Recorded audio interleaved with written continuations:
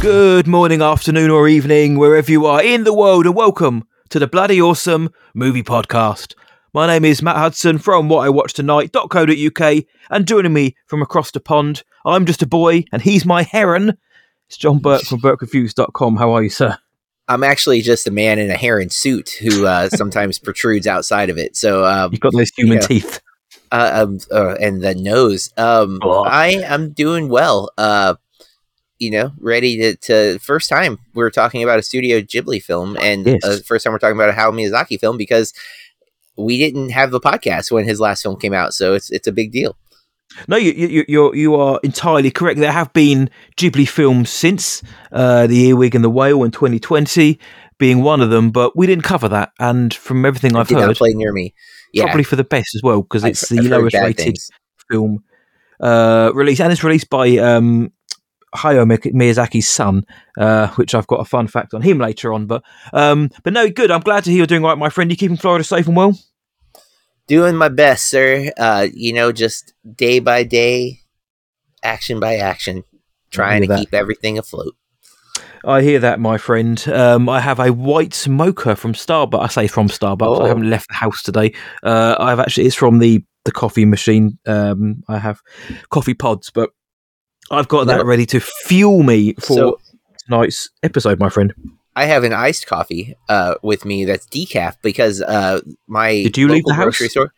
I did, but that's not where I got the coffee. I actually my grocery store has cold brew. They have a lot of different brands now, but one brand was on sale, buy one get one free, and none of them have ever had decaf in the cold brew until this brand, which I don't remember the name of the brand. So we're not sponsored by them anyways, but I can't even say, so if listeners, if you want, there is at least one cold brew company that does decaf. Now their other cold brew is extremely caffeinated. It's on the top of the bottle. It's 279 milligrams per serving. I'm like, holy cow, I would die.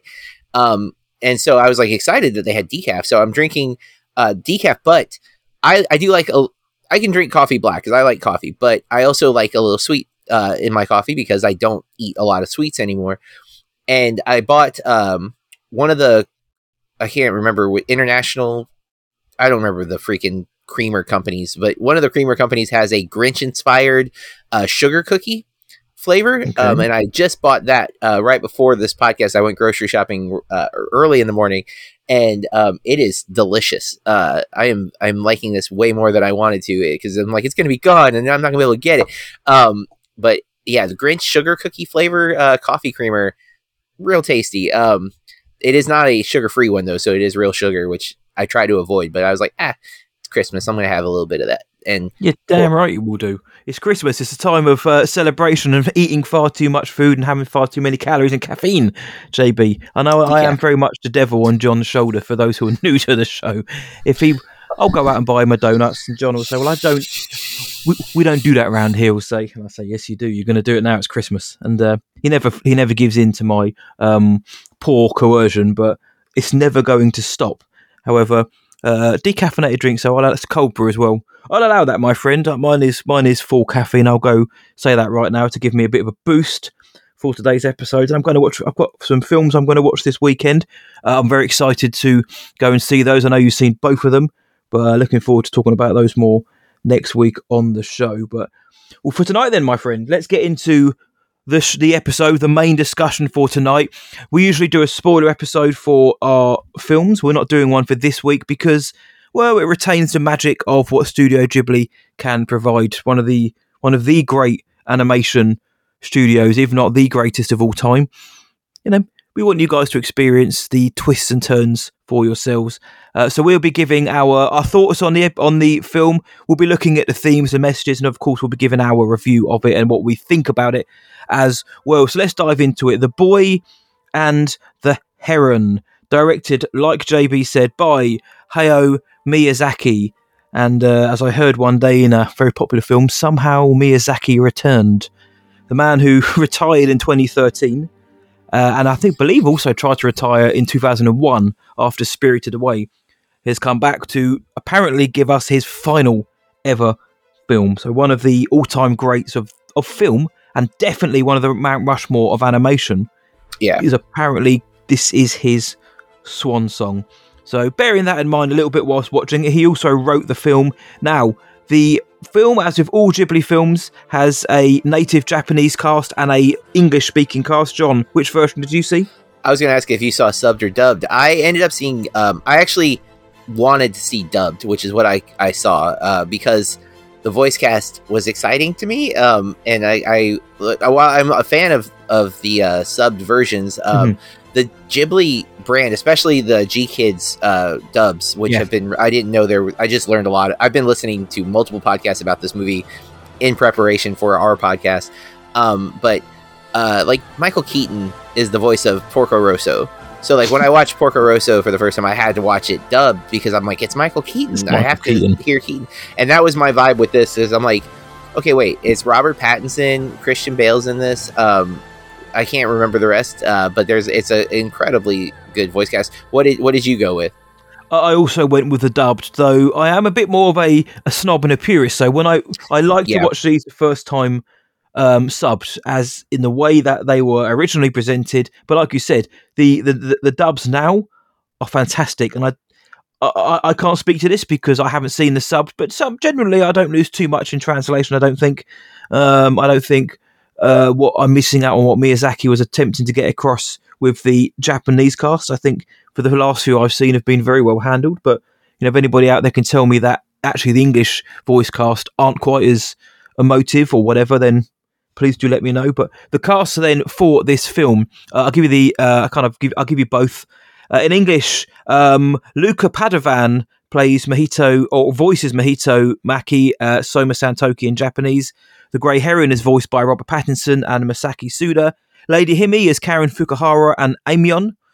Natsuko is voiced by Gemma Chan and Yoshino Kimura. Shoiki Maki by Christian Bale and Takuya Kimura. The Grand Uncle Mark Hamill and Shohei Kino. Yeah. Kiriko is Florence Pugh and Ko Shibasaki. The Noble Penguin, Willem Dafoe and Karu Kobayashi. And finally, the Parakeet King. Noble Pelican, not a penguin. Noble Pelican. I've seen something that made me think of a penguin. Maybe some sort of Batman reference. I don't know. I wouldn't be surprised if Dafoe has done a penguin in something. He's done a lot of voices. So he's got a voice that can translate to anything, whether human or animal. So Noble Pelican, yep, Willem Dafoe, Karu Kobayashi, and finally the Parakeet King, voiced by Dave Bautista in a Studio Ghibli film, and Jun Kunimura for the Japanese original voice cast.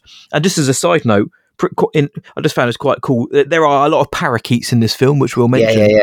But in English dub, the voices are provided by Mamadou Afi, Tony Revolori, and Dan Stevens. Just what a cast for that! Rolling out these huge casts, huge names. I say but to play parakeets in this film, it's very, very, very, very cool. And then there are secondary, tertiary characters furthermore from there. But there's your main cast, also just so we could extol upon you just how good that the cast is on both sides as well. I've done a little looking to the Japanese voice cast, and they are, in terms of the Japanese cinema, some fantastic voice actors as well. So we're getting Miyazaki's final film. So gorgeous.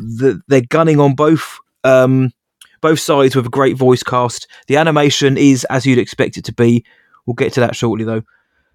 My friend, what is it about? We don't do spoilers, but I am going to read a synopsis. So if you consider this a mild spoiler, blame IMDb. So, a young boy named Mahito, yearning for his mother, ventures into a world shared by the living and the dead.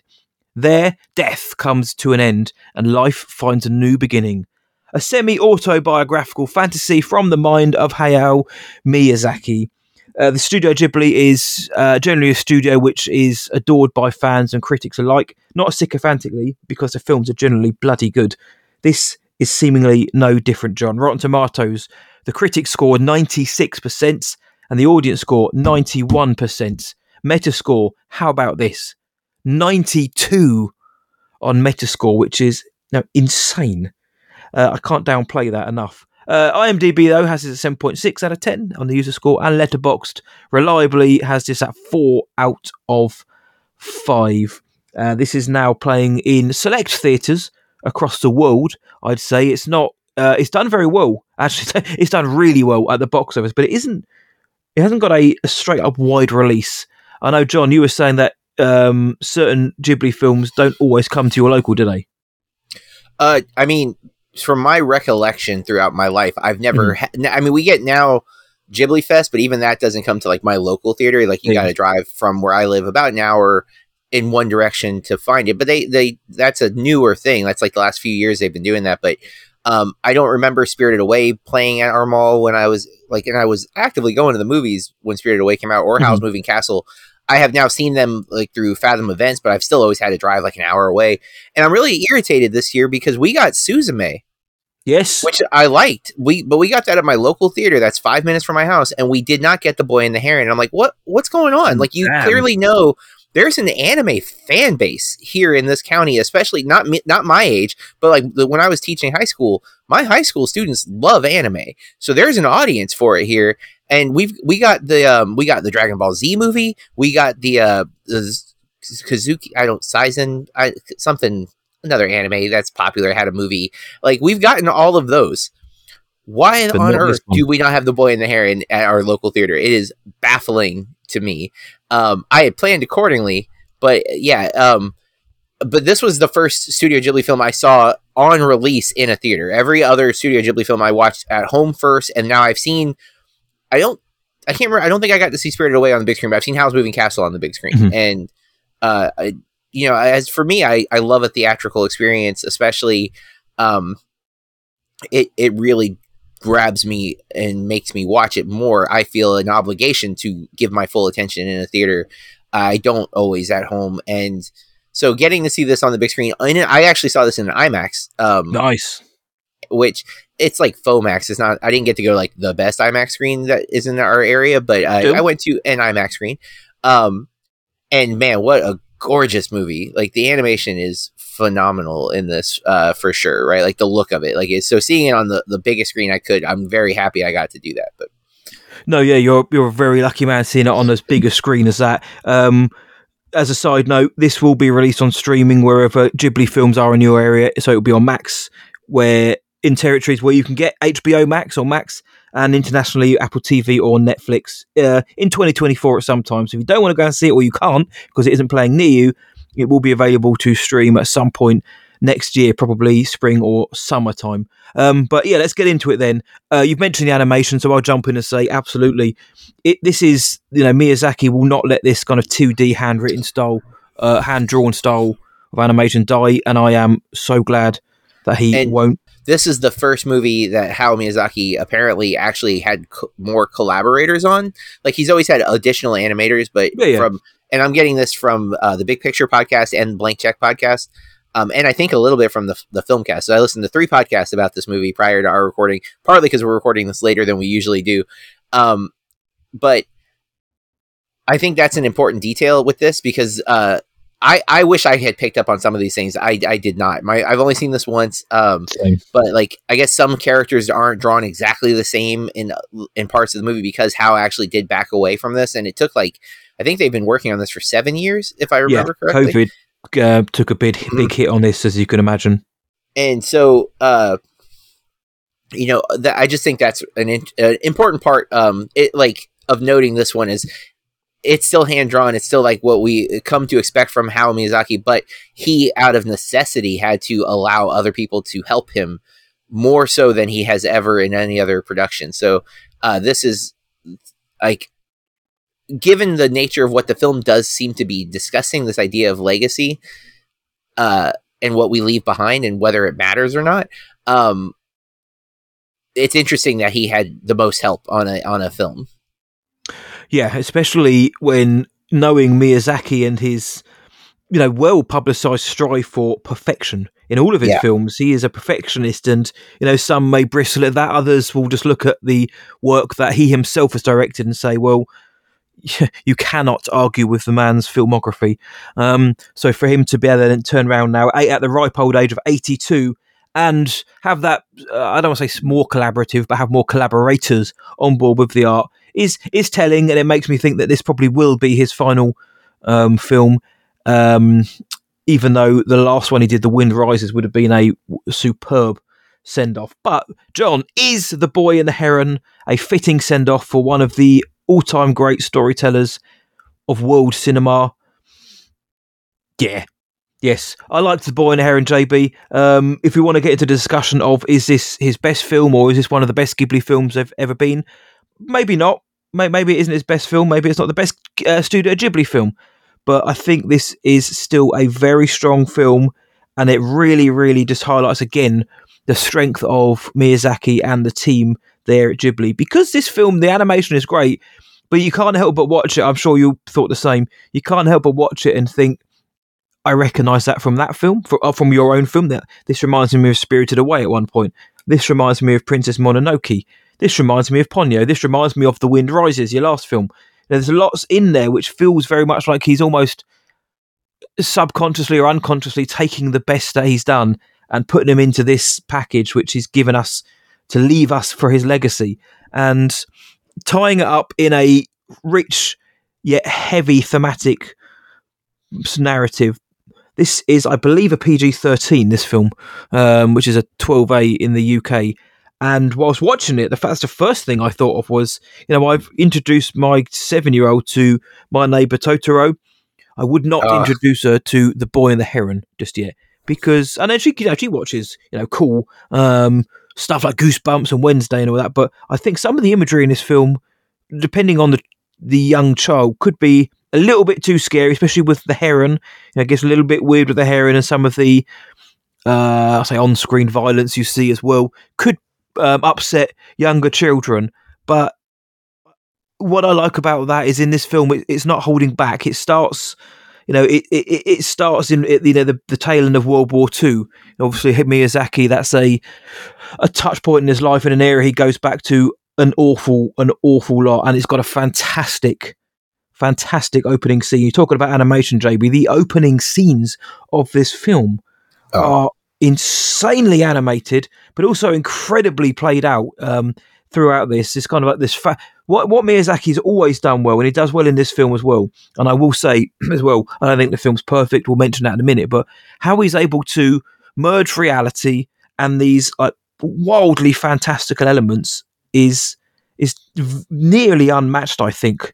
And he does that in this intro so well, and it leads into a first half of a film which is fairly, I'll say ponderous, but they're setting up the life of Mojito and the challenges he's now facing, given what happens in those early scenes, before the second half just explodes into the bonkers imagination of Miyazaki. Now, I know that a lot of people, and I'm interested to hear your thoughts on this and shortly as well, that I know a lot of people say the second half lost them a little bit, but I mean, I don't find that there's anything inherently different here to something like Spirited Away, which, if you think about what happens in that film, it's crazy.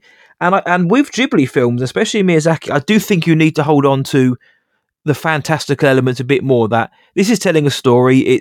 There are metaphors throughout this, and it's telling a story of loss, of grief, of comprehension, and acceptance and moving on. Heavy themes, but it's told through a very dreamlike lens, like a lot of the other Ghibli films.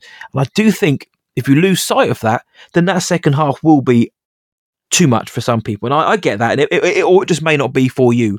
But I very much enjoyed that second half of the film, and I think the voice acting is great. I think Robert Pattinson is strangely channeling his inner Willem Dafoe in this. I was like, it's Willem Dafoe's the bird, and it turns out that he wasn't. He's a bird. He's a bird. But I think he's really good. The youngster Luca Padovan as Mojito is really very good. It's just a very strong voice cast across the board. You get these A-list actors sometimes, and they don't know how to adapt to this new way of acting. It's voice acting. It's not physical on screen.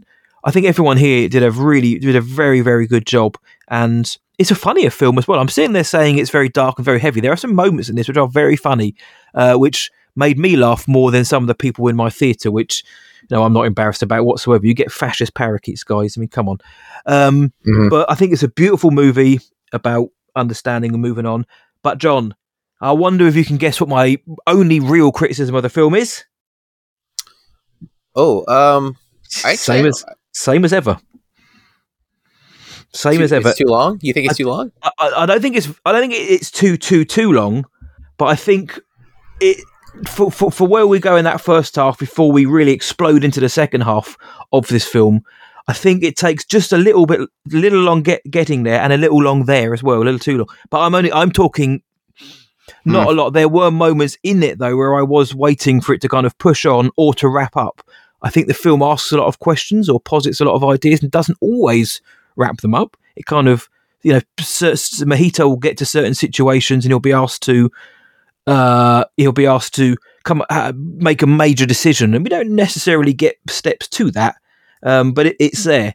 But I do think just ever so slightly, and even that, John, I am picking that nit so badly. I'm nitpicking so much there, and that really is. I mean, I don't know about you. I want to hear your thoughts now, but that really is for me the main problem with the film, and that isn't even a problem. Is that it's 10 minutes maybe over what I would have probably thought it needs to be. But everything I love about Studio Ghibli and specifically Miyazaki's films is in this film, and I think the animation is stellar. And if this is his final film, though I do think The Wind Rises, his last one, is probably better, this is still an extremely strong film to go out on, John. But I'd love to hear your thoughts about this at once ponderous, at the other point existential film. I'd love to know what you think. So I really like it, and I needed to hear some podcasts explain it because I did feel like it. I didn't quite get the point of it when it ended. I don't think we mentioned the original title. Like, it is How Do You Live, and for American release and other country release, they decided to change it to The Boy and the Heron. I think How Do You Live, and this is kind of I'm going to be summarizing what a lot of the podcasts have said, but they helped me shape my thoughts a little bit more. But okay. I think How Do You Live is such a better title because that's really what the movie's about, right? The opening sequence, his mother dies in a fire at a hospital. And now the question is posed, how do you live? How do you keep living after? It is also about a boy and a heron as well, just for anyone who hasn't seen it. That is still very true. They're there, but the heron's not that essential. Like, he vanishes for large chunks of the fantasy world. You know what I'm saying? Like, if it was literally about him and the heron traveling through the fantasy world together, but like that would be like if you called Spirited Away the girl and the dragon, when the dragon's not there for that long. Like, he's important when he shows up, but he's not the centerpiece. It's Sin's story. It's the boy's story here. And like you mentioned, like, the heron's in the peripheral for that first half before he enters the fantasy world. But he's not, like, in that opening sequence, he poses as an antagonist, but then he's not. And it's like, it does its own thing because the actual conflict of the story is internal, right? It's grief. It's dealing with this loss and finding out how do you keep going? How do you live? And that is when you look at The Wind Rises as the comparison piece to this, and it's necessary to do so because when Wind Rises came out, that was his last film, and that was supposed to be his farewell, and it's very, very much grounded in reality compared to this one. Yeah. I like the fantasy stuff. However, and I don't know if I felt this way the first time I saw Spirited Away. I've seen Spirited Away a lot, and I've taught Spirited Away, so like I have really done my research on that film to a point where it's probably unhealthy the amount of like content I can talk about with that movie. But and I don't have that luxury here because I've only seen it once, and that's why I went to these other podcasts to hear their thoughts. And I was relieved to hear that people who have raved about how Miyazaki also felt it's brilliant. You can't deny it's incredible, but it still doesn't feel like top Miyazaki, right? Yeah, like, not to me. I'll go with that. Especially, I think a lot of the story feels like a D&D game where like a character is like, oh, what's that thing? And then the other person just has to like vamp for 5 minutes. Like, oh, that's the Walla Walla. He's the baby spirits ascending. And then, oh, the pelicans eat them. It's like, why? Why do the pelicans eat them? Things just happen, and people just get to places where weird things happen, and you just kind of go with it. But it's that fantasy stuff which you look at it through that lens, and I can get on board with it. But the thing is, I like fantasy that, like, I don't feel like he explains stuff in Spirited Away. I think there's just stuff that happens, and you're just like, you just got to go with it. Like, there's a few scenes where they kind of explain things, but at the same time, there's a lot of stuff in Spirited Away where, like, you got to do your own research to understand what he's referencing. Like, oh, that's the Shinto religion that I know zero about, but now I know a lot about because I had to read about it so I could understand what happened in this movie. I didn't know how prevalent bathhouses were because they aren't a thing here in the States. You know, like, I didn't know that was a thing. Yeah, like, there's a movie this year called Perfect Days about a dude who goes to a bathhouse frequently. Like, it's incredible movie. And yeah, like, so those things I was getting hung up watching it because I'm like, wait, what? Why? Well, these scenes don't really go together. There's a lot of like ideas that just feel pasted into the story. And that's where I think you're right about it being too long, is that you could easily remove some of the scenes and it would change nothing. Yep. Other than a cool experience, because those moments are incredible, right? Like, while they're happening, you can't like, oh, this looks incredible. This is such a impressive piece of animation. Well, they feel big in context of the story, even if how they got there is quite quick. And you might feel like, oh, well, this expands that world that he's in. It's like, yeah, but the world, we were basically told that world is nonsense at one point. You know what I'm saying? Like, but that's where I think the context of this being his last movie is really important to processing what's happening.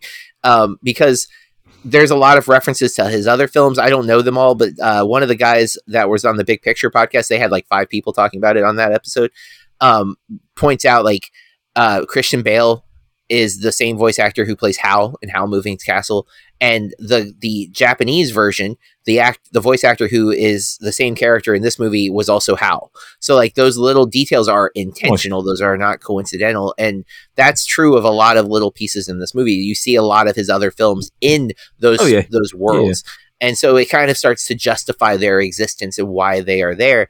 And then to that bigger picture, when you do. When you hear about the story of Mark Hamill's character, I don't know how much we should say and not say, but I think that really makes the framing of the film come together. And while I noticed it on my watch, but I was struggling with the lack of cohesion between the scenes. Like, it was really bugging me. This felt choppy, especially when you compare it to something like Spirited Away, or you compare it to something like Howl's Moving Castle, which Howl's has moments that feel a little choppy, but once you understand the whole context of what happens by the end of the film, I think they all make sense together. Mm-hmm. Where that didn't happen here. I wasn't like, oh, well, now it all makes sense. I'm like, no, those scenes still feel disconnected or disjointed by comparison. And I do think there is a degree of this. We're seeing this year because we've had a lot of master filmmakers drop movies this year. You got Scorsese, you got Hal, you got Ridley Scott, you got Michael Mann with Ferrari, which isn't getting as big of a drop. Then even up and coming, but still really big at this point, Nolan, David Fincher. Yep. All of those, I think there's a degree when you know they're master filmmakers that you give them the benefit of the doubt. I totally agree, yep. And some will get more of that. I think Scorsese and Hal are getting a lot more grace in that regard from critics, where I think like Michael Mann, Ferrari seems to be a little more split, who's willing to give him a break for making that movie the way he made it. Don't forget Zack Snyder, John. Too, sorry. Oh no. Well, we haven't seen the Snyder one yet, so I don't know how the critics are coming down just yet. But not well. I have my predictions, but I don't know. But so with that in mind, I very much like this movie. It's one of those films I definitely want to see it again. And I think the more I've sat and contemplated it, the better. Which I think is an important detail of this. Now it's important to say I liked it way more after having the context, like kind of the hearing other people talk about it, having the discourse. Yeah. And that has made me like the movie more. But while watching it, I was never like, I need to leave. You know what I'm saying? Like, it was never like, this is bad. It was always like, I felt like I was doing a Rubik's Cube while watching it, you know, like trying to solve the puzzle that is Hayao Miyazaki's film. And so while I was frustrated and I wasn't like, when I saw Totoro for the first time, I was just filled with joy. Right? Like, I was just like, oh my God, this is a masterclass of just child wonderment and exploration. And Spirited Away, it was more of like, wow, I don't understand everything because I don't know a lot of the cultural references here, and that's on me. But I was so hooked into that movie quickly. And Kiki's Delivery Service, similar to Totoro, but with a little bit like think of the world building. She's a witch, and like every town has a witch, and I'm like, are we going to explain that? No, we're not. It's just the world that you're in. And that's what I felt was like kind of annoying me with this film, was that like characters kept explaining things like, I would rather you not. I would rather just not understand it. Like, cause it sounds like you're making it up to me. Like when you're explaining it, it sounds like you're just giving some bullcrap explanation. And I don't like improv a lot of times. I don't like improv that I can tell is being improv. And that could be false. I might be wrong. If I'm reading something as improv that isn't improv, obviously I'm wrong, but it still feels like that. And so it makes me not like it. I'm all for improv that tricks me. If I'm like, oh, I'm totally in the moment. This feels like you've thought it through. Or it feels organic versus like improv. But when I say that, I do mean like you're improving to improv. It feels like you're trying to achieve like, I want to make you laugh, so I'm just going to keep spitting out stupid jokes. Yes, it feels unnatural. If it feels organic, I will laugh all day long. And a lot of that felt real clunky, where it's just like, blah, blah, blah, blah, blah, blah. I'm like, no, please stop. Don't over explain. Some of it is necessary, and those moments work. But overall, though, just you can't deny the look. And I really do think the character study of oh boy, the young boy Mahito, is incredible. I just think what like the little quiet moments, like when he first gets to his new house and he like kind of just keels over on the bed and then just sleeps. Yeah.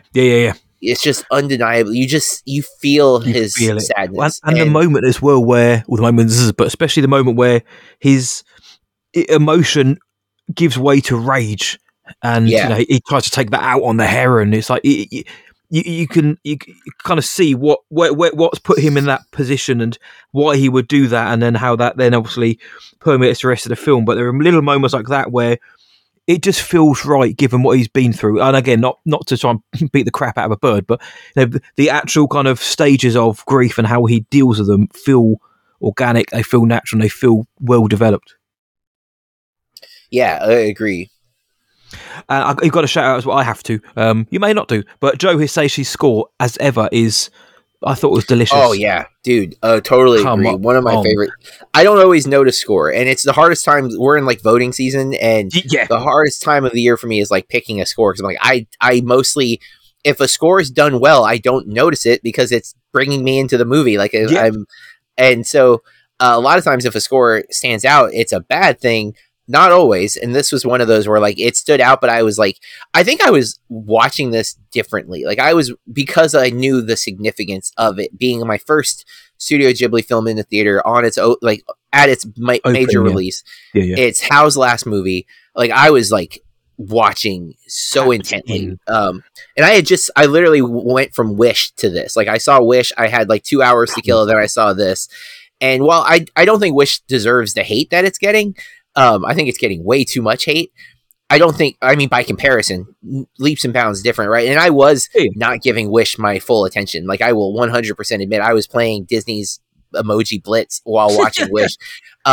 Because I was the film's fault as well. Let's kill that, because a film like The Boy and the Heron, if you watch it at home and you're not fully into it, you may also end up playing Emoji Blitz. But if you're watching it, this is why I think it's so important to watch a film like this at the cinema, because even if, like you and I'll also agree, whilst watching it, didn't always quite get what was going on in terms of any references or touch points which I should maybe know about. But I was drawn in because it had my attention at home. Who knows? And yeah, Wish was fine. Like I said last week, it's okay, it's fine. But yeah, for you to see that and then this, I imagine that was more of a telling comparison. It is. Now, so we should move on because we have a couple of other topics to get to, but I do have one major question for you. Yes. Which we have our Bampies coming up, so we got to be a little mindful. There's some heavy competition for me with animation this year. Gotcha. And I think a lot would assume that this movie would just skyrocket to everyone's top tier list. Mm-hmm. And it's in my 5 for sure. Yep. But I don't think it's my 1. Like I don't think it because I think there's a lot of little nitpicks that I can do with this movie that I don't have with the movie that is my one. I know some people do have. I think we don't are agree with one a and lot the of those. same there, in that the film which I think I'd put as my number one, I don't consider there to really have any fat on the bones there. It's all meat on those bones. Whereas Boy and the Heron has all the meat and just a few flecks of little bits I'd shave off here and there. But there is one, maybe two, where I'd say I think they have this one topped simply on that side, maybe even on a technical level, but storytelling and emotion. I mean, this is certainly up there with all of them. And like you, it's definitely in my top 5. So I will save my thoughts on that for our episode. Yeah. But it also plays into our next discussion. But It does.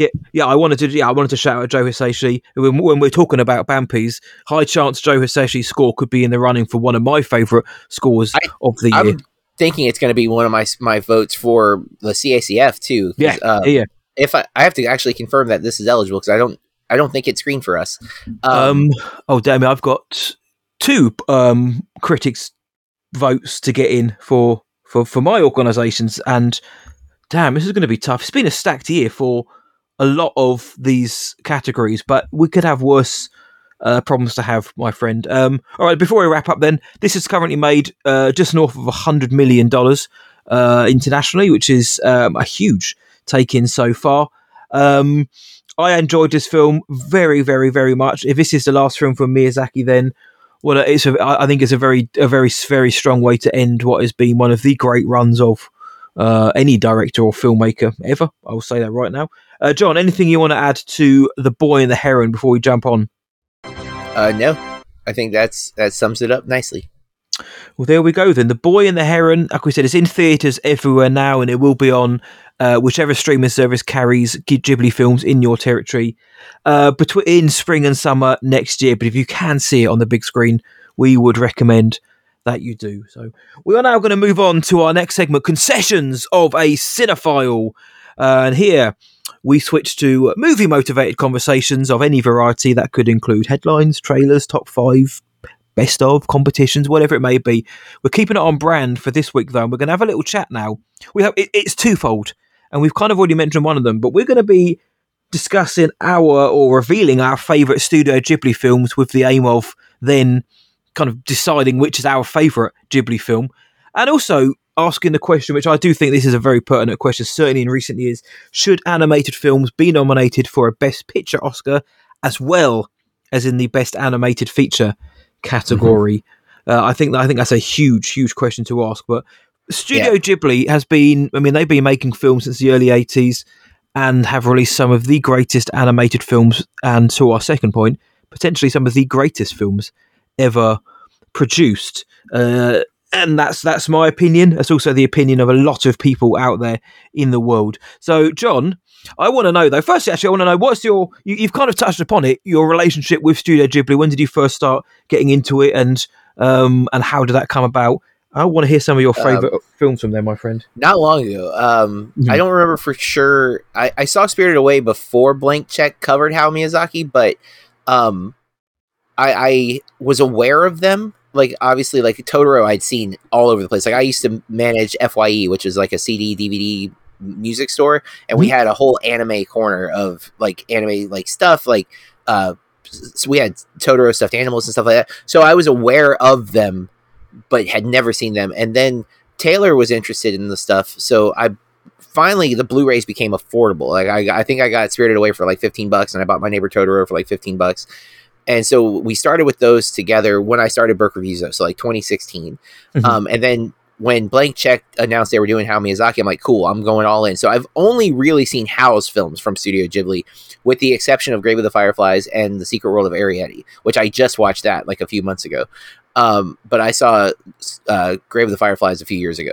But I've seen every Hayao Miyazaki film, including his non-Ghibli films, because I was listening along on the Blank Check, and I couldn't resist. But I was really taken with Spirited Away and Totoro right away. It took a couple of viewings of Howl's Moving Castle to really like wrap my head around it. But like I like all of Howl's films. The only the lowest rated film I have is Castle in the Sky, which is his first Ghibli film, and I have that at 3 stars still. So like, that might be on me. Maybe it was when I watched it, I wasn't in the right headspace for it. It just didn't quite click for me the same. but then like subsequently every time I watched one, I was really blown away. Yep.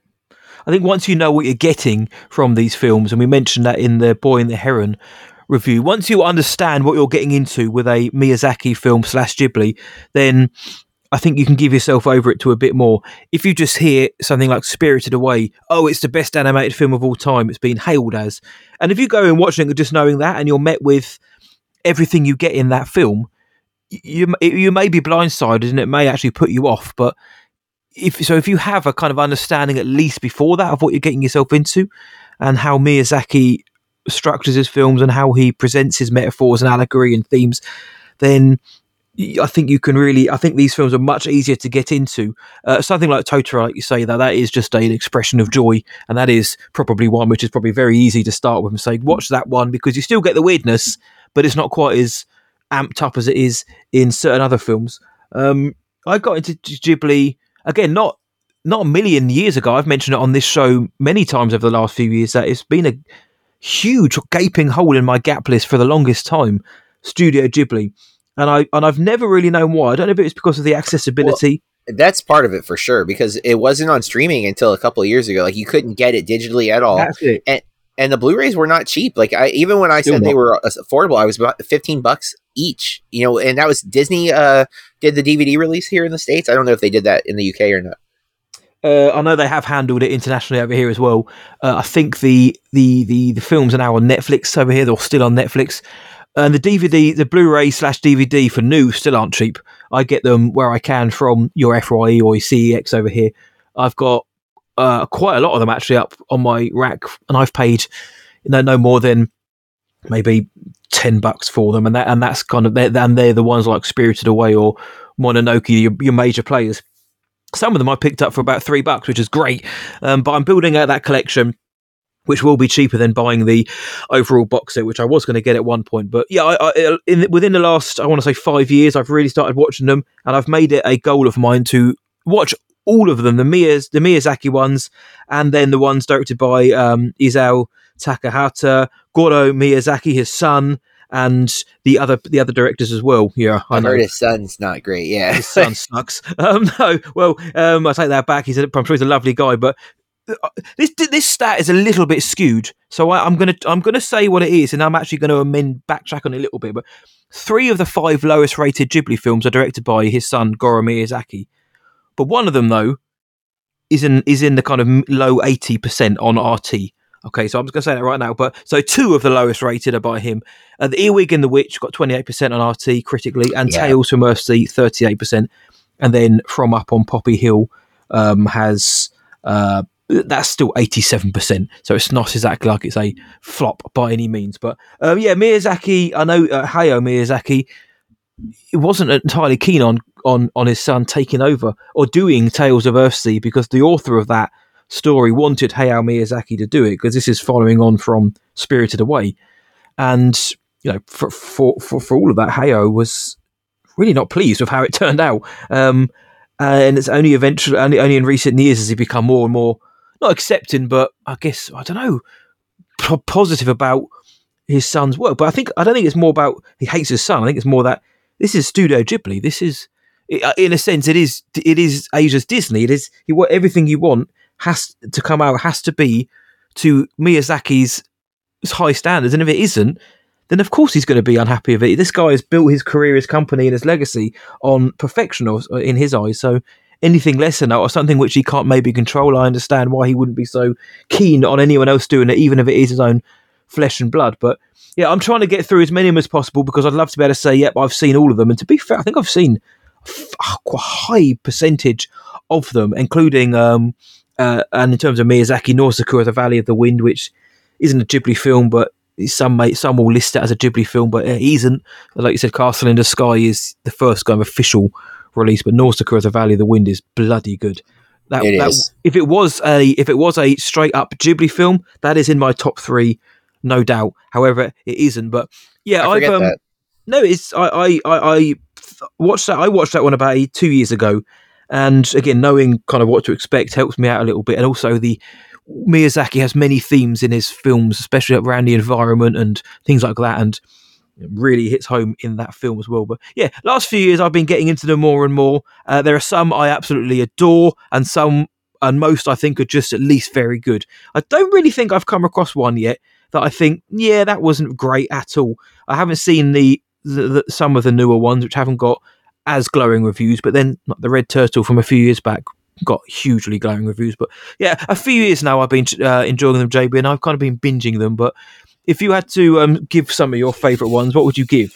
So if I were going to go my top three, I'd say Spirited Away 1, Howl's Moving Castle 2, and Porco Rosso 3. And I really loved Porco Rosso. That was the biggest surprise to me because I had heard the least about it, and I'm just like, it's a pig pilot, and that's another great example. They don't explain why he's a pig, like not outright. Like I mean, there's some you can infer some stuff, but it's not like a witch put a spell on it. Like there's none of that. That's not the point. He's a pig. In a human world, like everyone else, he was a human. Now he's a pig. That's it. But it has so much of the How stuff, and it's definitely one. It's geared towards adults, but not like in Mononoke and Boy and the Heron's like geared towards adults in that it's violent and a little maybe too much for a kid. Porco Rosso is like midlife crisis movie. Like it's so about this old pilot and him coming to terms with stuff. It kind of shocked me how much I enjoyed that one, and I definitely think a lot of that was Michael Keaton's voice acting. But yeah, that would be my three. Although I love Totoro so much, and I also like Nausicaa. I wasn't thinking it wasn't Studio Ghibli. I know it's him, but yeah, Nausicaa is incredible. I mean, on Wikipedia, on one list has it as a Ghibli, and another one it isn't. So make your mind up. But I'm choosing to say that it isn't per se. But somebody out there can tell me that I am wrong. Mine, I've gone Spirited Away as well. My three, I've kind of gone for four, but it's a joint. Spirited Away, My Neighbor Totoro, and I couldn't pick between Grave of the Fireflies and The Wind Rises. I've said before, Grave of the Fireflies isn't an enjoyable film. It's not a film you watch and get Totoro levels of joy. It is confounding. It's soul crushing. It's heavy. It's emotional, but it is an incredibly well presented film. The way it deals, again, like a lot of these films, the way it deals with its messages and the themes and what it's trying to get across is handled so well to the point where it is one of the greatest films set in wartime I've ever seen. But it isn't one, similarly to something like your Schindler's List or something, I can't, with all kind of best intentions, say, guys, tonight, sit down and watch that tonight. Get your popcorn in and immerse yourself in it because of the heavy themes involved. However, Grave of the Fireflies is one of the best animated films I've ever seen, as is The Wind Rises. Obviously the other two we'll get to because they're your staples, but The Wind Rises I think is so damn good. And you mentioned it in our review just now, but it's so much more grounded than a lot of the other work, especially The Boy and the Heron. You still get these wonderful dream sequences, of course, but it's almost like Oppenheimer-esque, and I know this came first, but in the idea that you've got somebody who's a designer, who designs things, and who then has to face up to the potential of what his creations will bring. And then other people other people are saying, well, it could be for the advanced, this could be for the better. You've got to start somewhere, even if it does bring a bit of pain. And the emotional resonance between the main character and his wife is so devastatingly well done. It's just an incredible film, and I do think The Wind Rises is a better film than The Boy and the Heron, and I would put it above this latest film, which is why I said earlier on, had he gone out on that film, what a way to go out. However, The Boy and the Heron certainly hasn't done anything to sully his legacy. But Spirited Away, My Neighbor Totoro. Spirited Away is one of the most imaginative, immersive, and fantastical films ever made. Genuinely is. Yeah. When you see the growth of the young character, Chihiro, it's insane. And again, if you were to describe it to somebody for how you get from A to B to C, you'd probably think it's absolute rubbish, but no, it really isn't. And I just wanted to read this out as well, JB.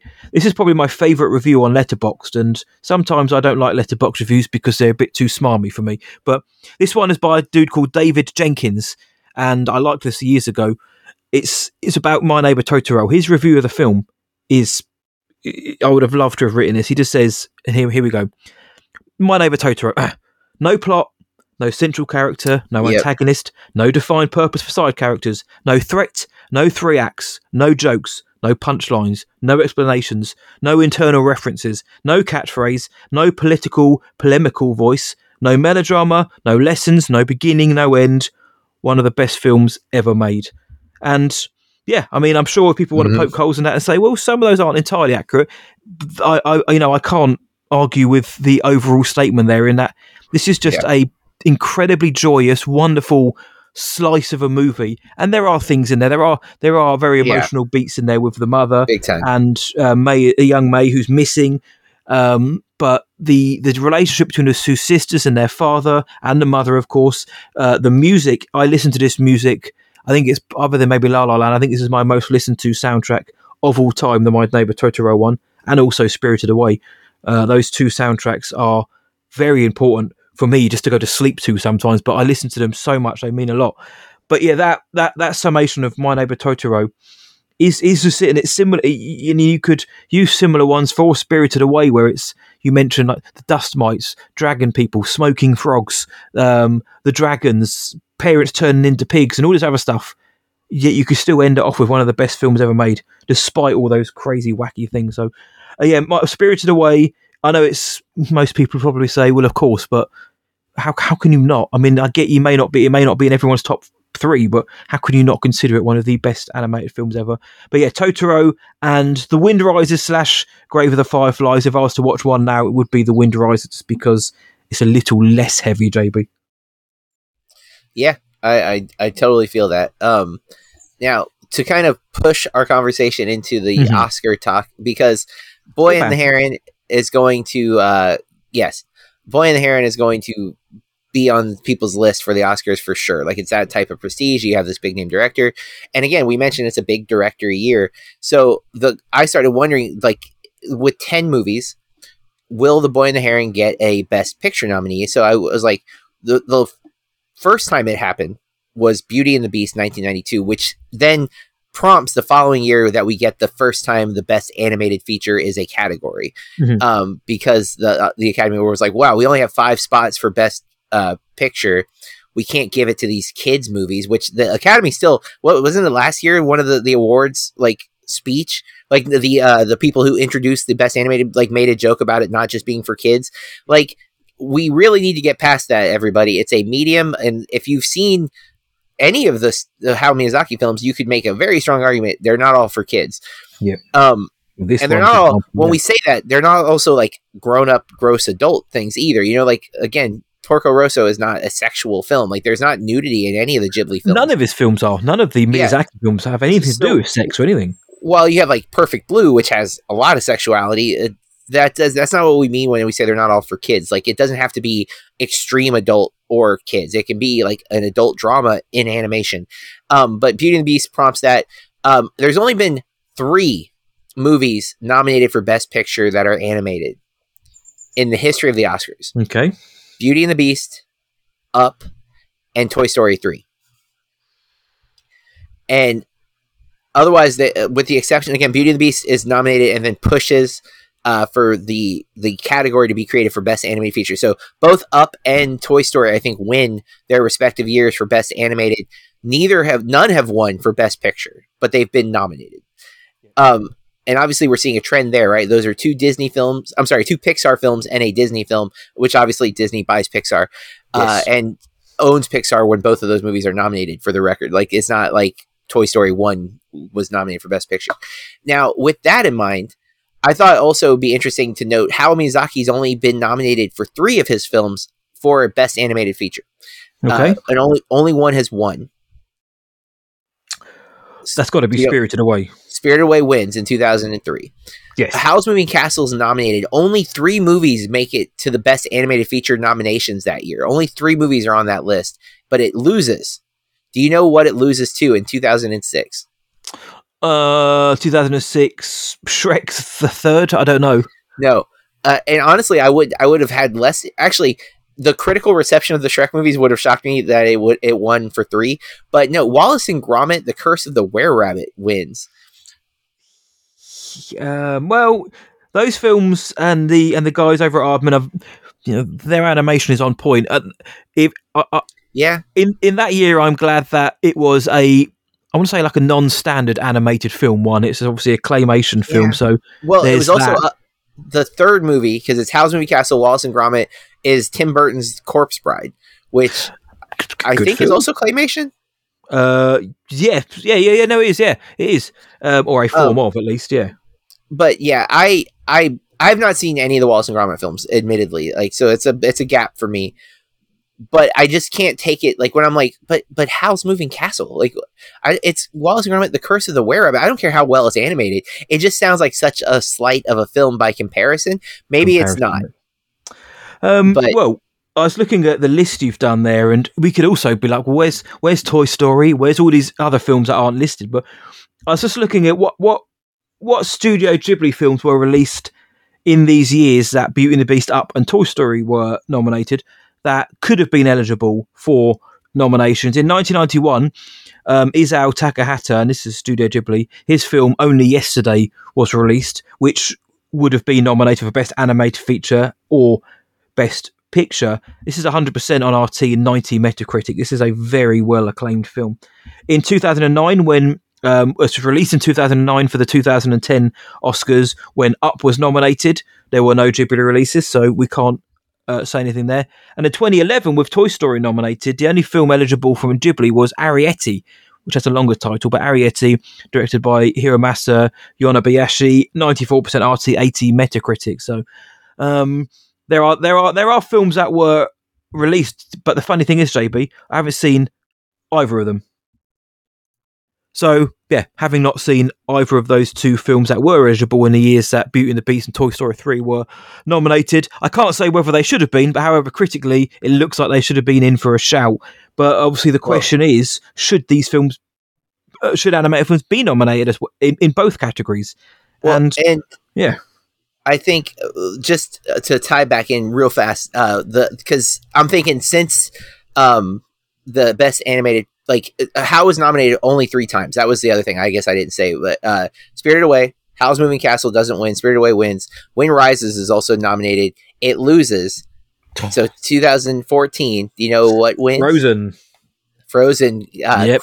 Obviously, it's hard to argue against, as Frozen is a juggernaut of a process, where Wind Rises is a great movie. Hard to argue against, but if you stack them up, and regardless of seeing it 9,000 times over COVID, I do think Frozen is a very good film.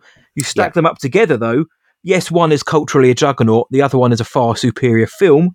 Yes. Yeah. And a more impactful story. And again, we thought was the end of his career.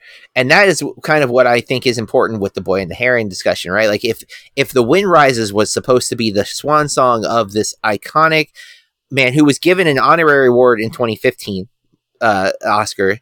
So he was recognized after The Wind Rises by the Academy.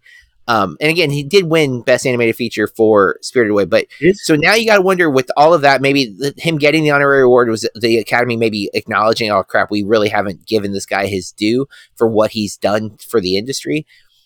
Does that push Boy and the Heron to that level where it gets to be one of only 4 movies that are animated that are nominated for Best Picture as well as Best Animated? And if it does get the nomination for Best Feature Film, does Across the Spider-Verse also get it? And if not, if you nominate The Boy and the Heron for Best Feature Film, right? Best Picture Collective, it has to win the animated category, right? Like, you know what I'm saying? Like, how could you say it deserves to be Best Picture, but then not win the Best Animated, right? Like, it feels like...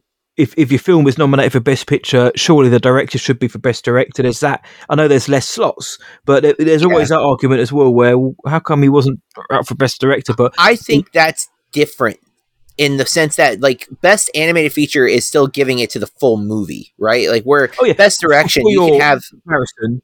They have to win Best Animated. If it's going for Best Picture, it has to win, Unless there are 2 animated films nominated. Like, if both Across the Spider-Verse and Boy and the Heron are nominated for Best Picture, then I think it's still one of those 2 movies is going to win Best Animated. But if it's only one of those 2 movies nominated for Best Picture, it feels like it has to win animated. Because now, the crazy thing is, could an animated film in today's Oscars actually win Best Picture? Oh. And it doesn't seem likely, especially this year. The field feels real tight to me. So I can't imagine it pulling out a victory, even if it gets the nomination. And then that leads into a different debate. Why have a separate category if it's eligible for the main category? Yep. And because there's no, but it's well, I don't consider animation to be a genre, and I think this year's slate proves that, because there's a lot of different genres in the animation. I am not opposed to having genre winners in the Oscars. Like the Globes they do comedy and a musical. I don't understand why those get lumped together, but I'd love to see like horror movies getting recognition at the Oscars in a category too. But I quite liked your idea. Well, your idea, joint idea that, hey, look, let's have genre categories, and then each winner goes into the best picture. Mm-hmm. So every genre has a fair go, because if you ask me now, if I had a spare £10 or spare $10, do I think in the next 10 years an animated film will win Best Picture? Oh, no way am I putting it on that. Yeah, because same. Because the Academy, for rightly or wrongly, and everybody knows it, they have their vision of what a Best Picture should be. Now, last year maybe started to say that that's a little bit different, because you had Everything Everywhere All at Once win, which not only did it come out earlier in the year, but it does not scream Oscar bait. And that is the phrase that people online use, sometimes disparagingly. Oh, that's just Oscar bait, or that's just there to win an award or try to get an award. But the Academy does sometimes lean towards those kind of films, and they're always live action. Now, do I think we're going to get some animated features in the Best Picture, or at least one? Yes. I think we're going to get at least one. I'd love to see two, but I think we're going to get at least one. Two. And I think we've got the same two as well. I don't think we will. And even if they both in there, I don't think they'll both win it. But they won't both win it. I don't think either will win it, because as of now, it isn't what the Academy are looking for, despite the fact that, I mean, you look at The Wind Rises, the story in that is Best Picture. It's award bait's story all over, though it wasn't written to be so. That doesn't even get pushed into the story. The Boy and the Heron, to me, that has got a story which should be screaming, "Look at me," to the voters. And I don't mean that because they're all narrow-minded and only look for certain things, but the story, the themes, the messages, and the way it's presented is of such a high caliber that it should be getting looked at on those the highest tables. And you want to add in the fact that it's Miyazaki's probably potentially final film, and we know the Oscars like to sometimes give out awards to those who are deserving. People would say Gary Oldman, people would say Jamie Lee Curtis, even Leo DiCaprio for The Revenant. We know that there's always sometimes sentiment involved. But so should it be nominated? Time will tell, because we haven't yet seen the final push of Oscar movies. However, as of now, for me, if it was nominated, I'd be very happy to see it nominated for Best Picture. Certainly will get Best Animated. What's going to win that category, though, at the minute, is up in the air, because I don't know if there's any kind of real. You might be able to. You will be able to tell me now, because you're the brains of the operation. I don't know if there are any other animated films coming out between now and Oscar voting which are looked at as high contenders to be the winner. There's one more big animated film that's dropping, I think, next week, which is Migration. Yes, the Illumination duck movie. Yes. I wouldn't be surprised if it can get a nomination for Best Animated. I can't imagine that being the movie that topples the ones we've had from this year. Yeah. But it could, but I don't think so. Yeah, no, I agree. But so, John, the question is that we've posited is, should animated films be nominated for a Best Picture Oscar as well as the animated category? What are you saying? I say yeah. I say if it's the best movie of the year, then yes. I think it deserves the same respect that we give any other movie. Yep, and I'm 100% with you, because some of the best films of recent years have been animated, and I stand by that. Just look at the first Spider-Verse film when that came out. It was the best superhero film of the year. It's one of the best films of the year when it came out. Should have got its dues more so than some of the other bigger films that came out that year. So yes, guys, we'd love to know, should animated films be nominated for Best Picture Oscar as well as in the Best Animated Feature? And also, what are your favourite Studio Ghibli films? Are you siding with us and putting Spirited Away in there?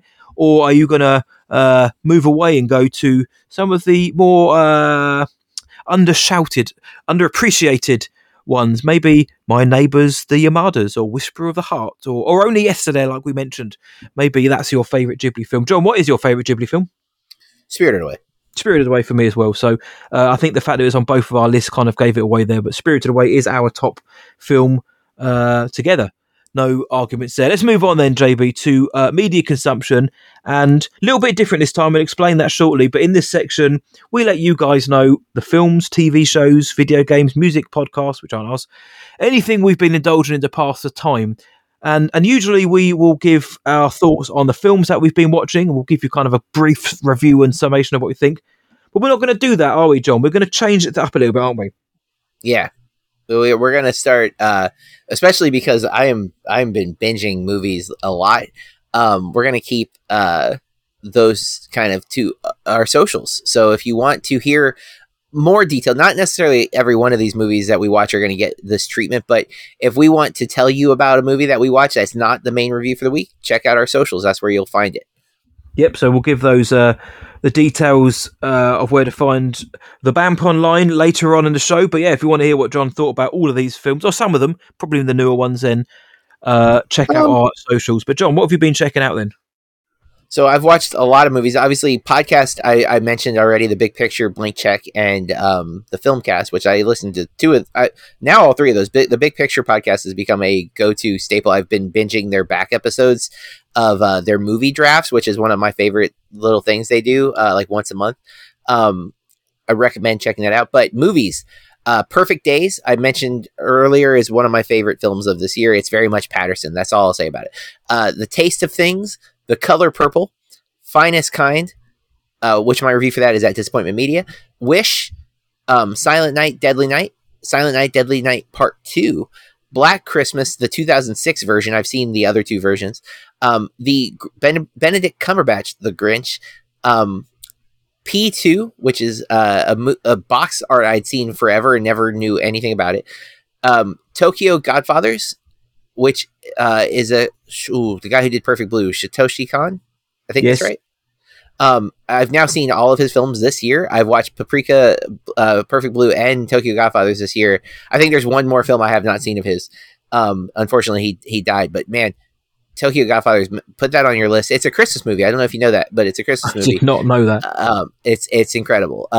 Memory, which will be on my review for that will be on Disappointment Media in a couple weeks. Miracle on 34th Street, the old one, not the 90s one. That was, I don't like the 90s one. Home Alone, Christmas Evil, and Holiday Inn.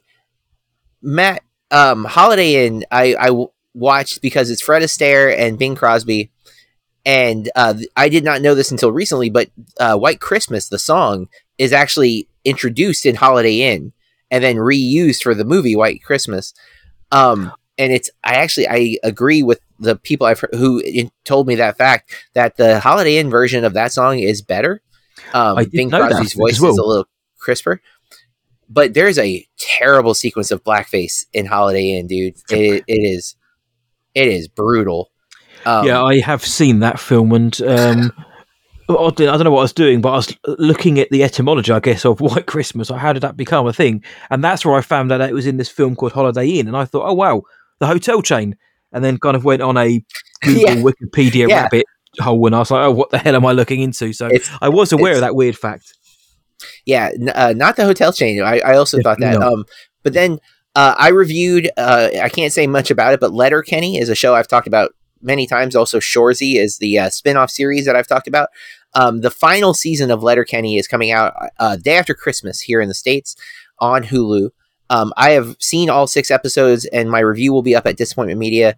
But it was exciting to get to see a show that I wish I could act like I've been a fan the whole 12 seasons. I came in super late. I think I came in right before season 11 dropped. I maybe during the pandemic, I like binged all of it, or just after the pandemic. And then season 11 came out last Christmas. I watched that right away. And then I've watched both seasons of Shoresy immediately. So I am a fan. But I can't talk about it yet. But my review again will be up at Disappointment Media, and that's we mentioned the socials a minute ago, but we both write reviews too. So let's not undersell that. If you want to know our thoughts on some of these, we don't write a review for everything we watch, of course, but some of these movies, our written reviews are up at our subsequent websites. So feel free to also read our content if you'd like. But if you want short form video, us talking at you, that's what the socials will be for. Yes, sir. Exactly what JB has just said. And you get to see John's face, and for better or worse, mine as well. So what could be better? So looking forward to hearing some of your thoughts on those, JB. I'll be checking out our own socials to see those. I've been listening to The Horror Show, Nightmare on Film Street, and the Double Toasted podcast. Been getting my fill of films, old, new, good and bad via there. And I've seen 2 films which... will more than likely be dropping on the BAMP socials. I saw the recently released Leave the World Behind. Ethan Hawke, Julia Roberts, Mahershala Ali. Should I watch that? I thought it was decent. I liked it. I thought it was good. I thought it was good. Now, I know there's lots of stuff going on about because I think the Obamas produced it. I think I'm believed, and there are lots of people who are getting their arms up. They're up in arms because one political party or political people were behind it or had some kind of involvement. Therefore, I'm not going to like it because I'm on the other side of the political fence. Leave that crap at the door. It's a very decent film. So yeah, I think you should watch it, John. I hope you like it. But the cast is stacked. I mean, that cast: Julia Roberts, Mahershala Ali, Ethan Hawke is enough for me to want to watch it anyway. So I'll give some thoughts, some brief thoughts on the socials over the coming days.